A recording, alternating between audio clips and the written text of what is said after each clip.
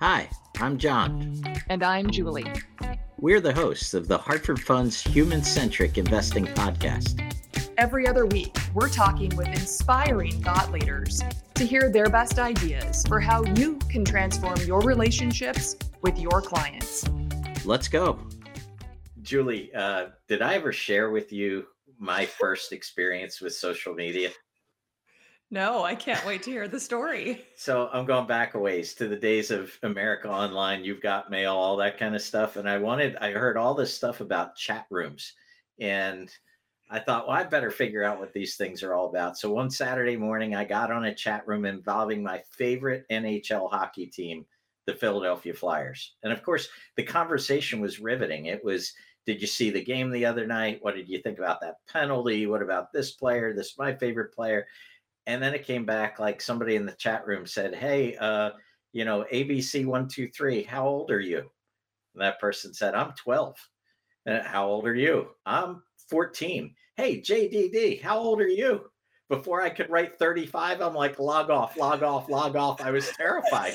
So, I got to tell you, Julie, when it comes to social media, I am probably the worst person to talk to because there's so much that I can learn from it. I am not an active user on Facebook or really most of the other social sites. So, how about you? Have you? I hope you're farther along than I am. I have to admit, I'm not much further along than you are. LinkedIn has been my platform of choice, and I'm still working on navigating that. So I think I know I'm excited to learn a lot from Stephen, and we'll see where it takes us and how maybe courageous I feel after this to see if I can dip my toe into another platform. Well, every time we talk to Stephen Boswell, I always learn something new about a topic that I have very little really knowledge about. So, really looking forward to sharing this episode of our interview with Stephen Boswell, president of the Oxley Institute. We're so excited to have Stephen Boswell with us today. Stephen is the president of the Oxley Institute. In addition to overseeing the Oxley Institute's ongoing research on the affluent consumer, financial advisors, and insurance agents, Stephen delivers workshops throughout the U.S. on affluent marketing and practice management. He is also the author of a bi-weekly newsletter for wealthmanagement.com. Stephen, thank you so much for being here with us today. Hi, Julie. So good to be with you. So, Stephen, I have a confession to make before we get any further in our conversation today, and I just can't hold it in any longer. I'm not on Facebook. So, just with that backdrop, John, I don't know what your Facebook status is, but I needed to get that out there. So it's funny you say that, Julie, because I was just going to present Stephen with the challenge that both you and I are. Now, I will say my wife and I do have a Facebook account, but that's about the extent of my knowledge about Facebook. So, Stephen, I'm guessing that many financial advisors may have a personal Facebook page, but I'm wondering how many are actually thinking about using Facebook in their business communications. What would you say? What's your notion? Or do you think most advisors have caught on to this, or are they like Julie and I, and they're taking a little while to get adjusted? Well, the two of you are in good hands today because I think a lot of financial advisors that come to us are starting not necessarily from scratch, but starting from a very basic point of existence in Facebook. And we've seen that evolution over the last, it's been over 10 years now since we began training on Facebook for financial advisors. And the reaction we get now is very different than what we got back then. Back then it was, what, you're serious? Like you want us to be friends with our clients on Facebook? And we thought that was going to be a big hit of a training program. Our articles were going to be, widespread, and this was going to be a big trend. And it took a long time to develop because I think, as I'm sure we'll get into today, there are a lot of fears with getting involved. There's a lot of risk that we foresee. And, 10 years is a long time. So right now we've got a lot more in terms of rules of the road and best practices and knowledge around what makes for really good usage of Facebook by a financial advisor. And it all starts with having an account, getting involved, and being friends with your clients. It's interesting, Stephen, as you go through this process. I'm trying to wrap my mind around this because my husband joined Facebook just so we could see pictures of our friends' children. because they wouldn't text them to me because they said, well, they're on Facebook. So I said, well, I guess, honey, you're the chosen one. Open the account. So I'm curious, are advisors truly finding and bringing in clients through Facebook? I mean, I assume that they are, but just will you start at ground zero and sort of educate me and walk us through the process today on how this is happening for advisors in terms of a practice growth mechanism? Sure. And really getting started from the beginning, you have to understand the difference between a personal profile and a business page. The personal profile is what you and I would set up to connect with friends and family, to share updates about ourselves and to learn about other people. The business page is there for you to build a following, to share business related posts, ultimately to advertise, to do all the things that a business would want to do on the network. So when you're getting started with Facebook from a financial professional standpoint, you've got to walk before you run, right? You've got to start with establishing your own personal presence by building a business page, by attracting some followers who then engage with you. And ultimately, your goal is, like most of us, is to get some new business out of the tool. But it takes a little bit of time to evolve. We here at Oxley have seen that evolution firsthand because we were early embracers of the network. And in the beginning, it was kind of slow. You'd post something, you wouldn't see a lot of engagement. You'd wonder if anybody's actually even reading this, or if social media is this fad that's going to go away. And ultimately, you work yourself into a position to where you're doing a little less lead chasing and a little bit more lead management, where people are coming to you. And we're seeing that exact same evolution for many financial advisors out there who got started not being completely sure what they were getting into, but over time have built a respectable following. People want to engage with them. And ultimately, they're top of mind when someone needs a good financial advisor. So, if you're in the shoes of a financial advisor and you're wondering, where do I start? Well, embrace the network for what it is. We've got to work past some of the fears that have, long held many people back. Fears that, aren't necessarily reality. We've seen a lot more best practices, I would say, than worst case scenarios.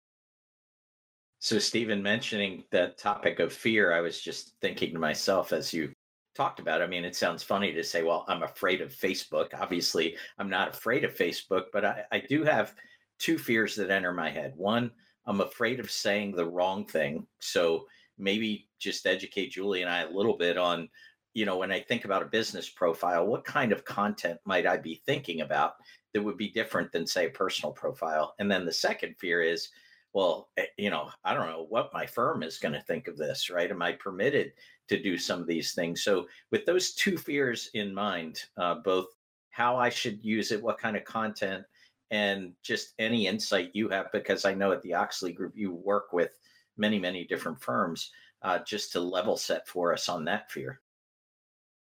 Sure. And every firm that we've worked with has certain rules, and every firm has advisors who complain about their rules, even if they're fairly permissive. So, we go into it knowing that we've got to follow those guidelines. I think it's always important to understand what the rules are as a starting point. And almost every firm allows you to post some content on a Facebook business page. And the trend that we see, and I think this is, the content that you post, there's not a ton of risk there. And I'll tell you why. The content that you post is such a drop in the bucket of the overall Facebook content that is out there that any one post, unless it's really, really bad, it isn't going to make or break your page. So you've got to be willing to experiment a little bit, to post more rather than less. Like if you were to look at our pages, Oxley's pages on Facebook and other networks, you would say that we post a fair amount. If you ask me, the leader of this organization, should we be posting more? I'd say absolutely. Probably twice or three times as much would be my preference. But it's got to be good quality content. And we don't have the resources right now to go 2 or 3 times this magnitude. I don't have time to shoot more videos, or our team doesn't have time to design any more posts. But if I had my pick, I would say let's do more rather than less. And for that to take place, we have to put a little bit more energy into content. We as an industry have to put more energy into our content if we want more of it going out there. And when you're thinking about what makes for a really good business page for a financial advisor, some of that content is going to be somewhat educational. So if you were to pick at random a financial advisor's business page, you would see a ton of educational content. And it's not exactly the way we would build it. Like it's almost all educational content. I remember one time a financial advisor came to me and he said, Stephen, we're getting next to no engagement. I just don't think my clients are on Facebook. And I pulled up his page live while we were on the phone call. I said, well, Good grief. You have every post is a chart or a graph or something your firm gave you. And that is so boring. That's not what Facebook is all about. How about we mix it up a little bit? You're giving back in the community. Snap some photos of that. You're engaging clients. Let's get some video coverage of it. Like you're trying to do what you can to liven up that feed, to let people into your life a little bit. Even though it's a business page, they still want to get to know you as the professional. So when you're thinking about easy, immediate things that people can do, it is posting content about what's happening in their everyday life, both as a person and as a financial advisor. And I think one thing that we've learned over the years is that the accounts that are more personal, like business pages that have more of a personal slant to it, get more engagement than those that are overly clinical, overly dry. I think that makes so much sense, Stephen. And I know the feedback that I've received for years from financial professionals is for those that do send out maybe an email, a team newsletter, the section that receives the most positive feedback is always the personal updates, right? The new house, the baby, the camping trip, all the community service, all of those areas where the clients can really get to know the financial professionals as a human and not just their advisor. The other feedback that I've heard for many years on any sort of social media platform is, okay, Julie, I created the profile. I'm here. Nothing's happening. What would be your guidance for those that have experienced that? It sounds like it's all about what you do proactively with the tool as opposed to just arriving and all of the leads flood into you and all of the prospecting. But I would be curious to have you walk us through that process so that those that are thinking about either making their page more robust or starting from ground zero and walking before they run, how does that process look when it's successfully executed? Yeah, Julie, I mean, there's a strong parallel between that mindset as it relates to Facebook with that mindset as it relates to client events, referral alliances, all the traditional marketing as well, because you can meet plenty of financial advisors who've said, well, I've tried to partner with accountants in the past and that went nowhere. It's a waste of time. You'll hear that I ran an event one time. I got clients to show, but no real guest came. I didn't get any business out of it. And they all have one thing in common. We dabbled with it. And we can't dabble with Facebook if we want to get really good results out of it, which means putting more energy into what we post, how we engage other people, how we learn to leverage its advertising mechanisms. Facebook seems pretty simple, but when you get into it, it's a little complex. And it takes not just weeks and months, but years to really understand what all it can help you do if you actually grasp all that, right? So, for example, when you put out a post on your business page, let's say that you have 100 followers on your business page. When you put up a post, you would think, common sense would say, well, at least all my followers are going to see it. But in reality, roughly 5% of your followers are actually going to see that post. So let's say you have 100 followers, which is not small change for many financial advisors. 5 people seeing that post, how much lift are you actually going to get? How much feedback are you going to get verbally from clients? How many interactions, reactions or comments are you going to get on Facebook? Probably not very many, just because the sheer numbers of it are fairly low. So I hear it all the time. We talk about Facebook in front of live audiences and in front of webinars. And I hear the feedback often of like, well, it hasn't worked for me yet. And my common response is it takes a good while. But what we're really after here is a sequence of events that first we have to show up and be there.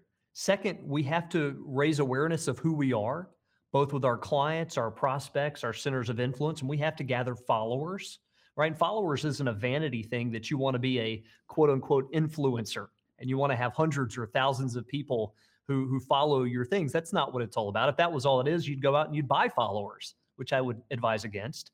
But it is about building a more natural audience to receive future posts. So let's say I go from 100 followers, which is likely friends of mine, clients of mine, my very close connections. That's the 100. I go to 1,000 or 5,000 followers. This is including a fair number of people who haven't engaged me yet, but maybe prospects in the future. So as I put out more educational content by way of graphics or video or any number of things, white papers that I put out, more and more people are seeing it, engaging with it, the distribution spreads, and I get more inbound business from it. So it's a little bit less of like the traditional lead gen mentality and a little bit more of, let me build this mousetrap, for lack of a better term, that has people coming to me. Stephen, in your mind, excuse me, is there a difference between posting and advertising on Facebook?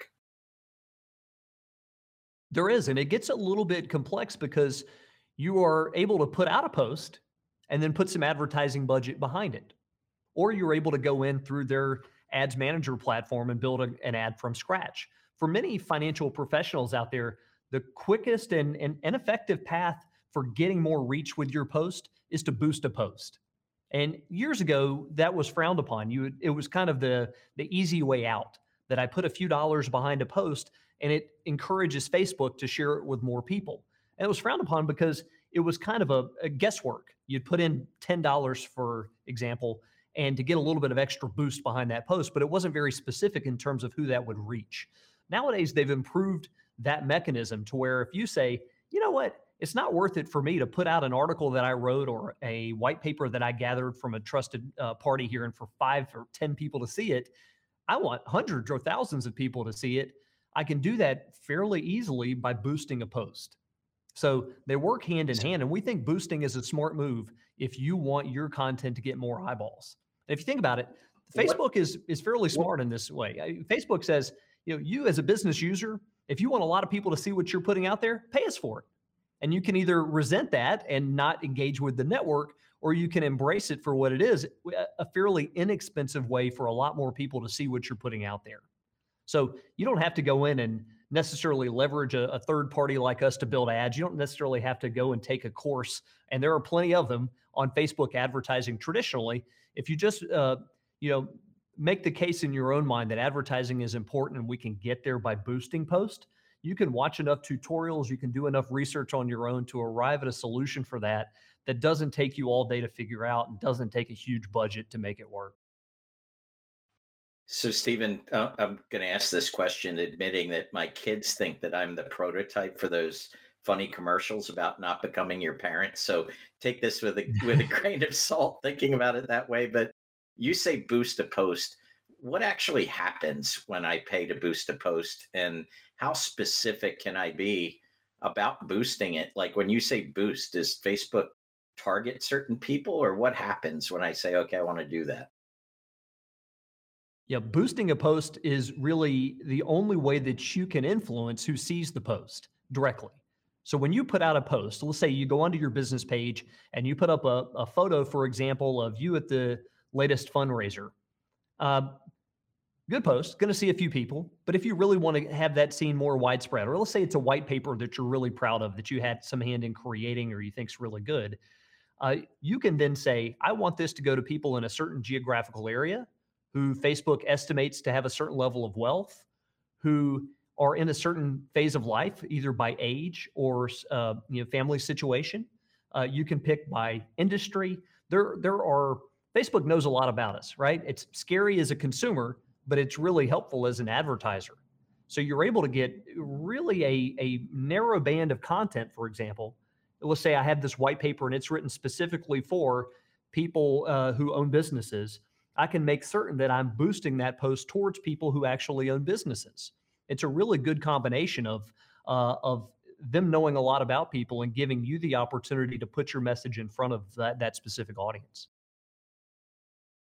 I think that's such an important point of distinction, Stephen, is the ability to really target a market. I think there are probably many financial professionals listening today saying, my practice is at a level of seasoning and I deliver wealth management. I don't need four more $25,000 accounts at this point. That's not the client that I can add the most value to. And so I'm reticent to blast my marketing out to a really broad audience, because those are the individuals that may come to me, seeking my advice and guidance.